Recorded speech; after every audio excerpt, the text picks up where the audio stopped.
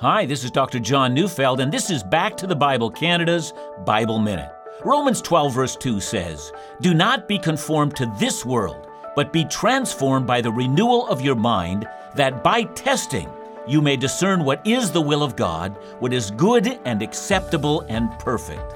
Listen, some people, when making decisions, rely on their conscience, others on the appetites of their bodies, and still others on what their heart believes is right. Some of us have been shaped more by media and cultural voices than we have ever realized.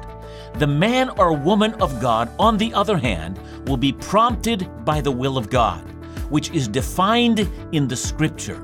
Repeated, habitual, sustained exposure to God's Word makes all the difference. Listen to Back to the Bible Canada every weekday on this station, or find us at backtothebible.ca.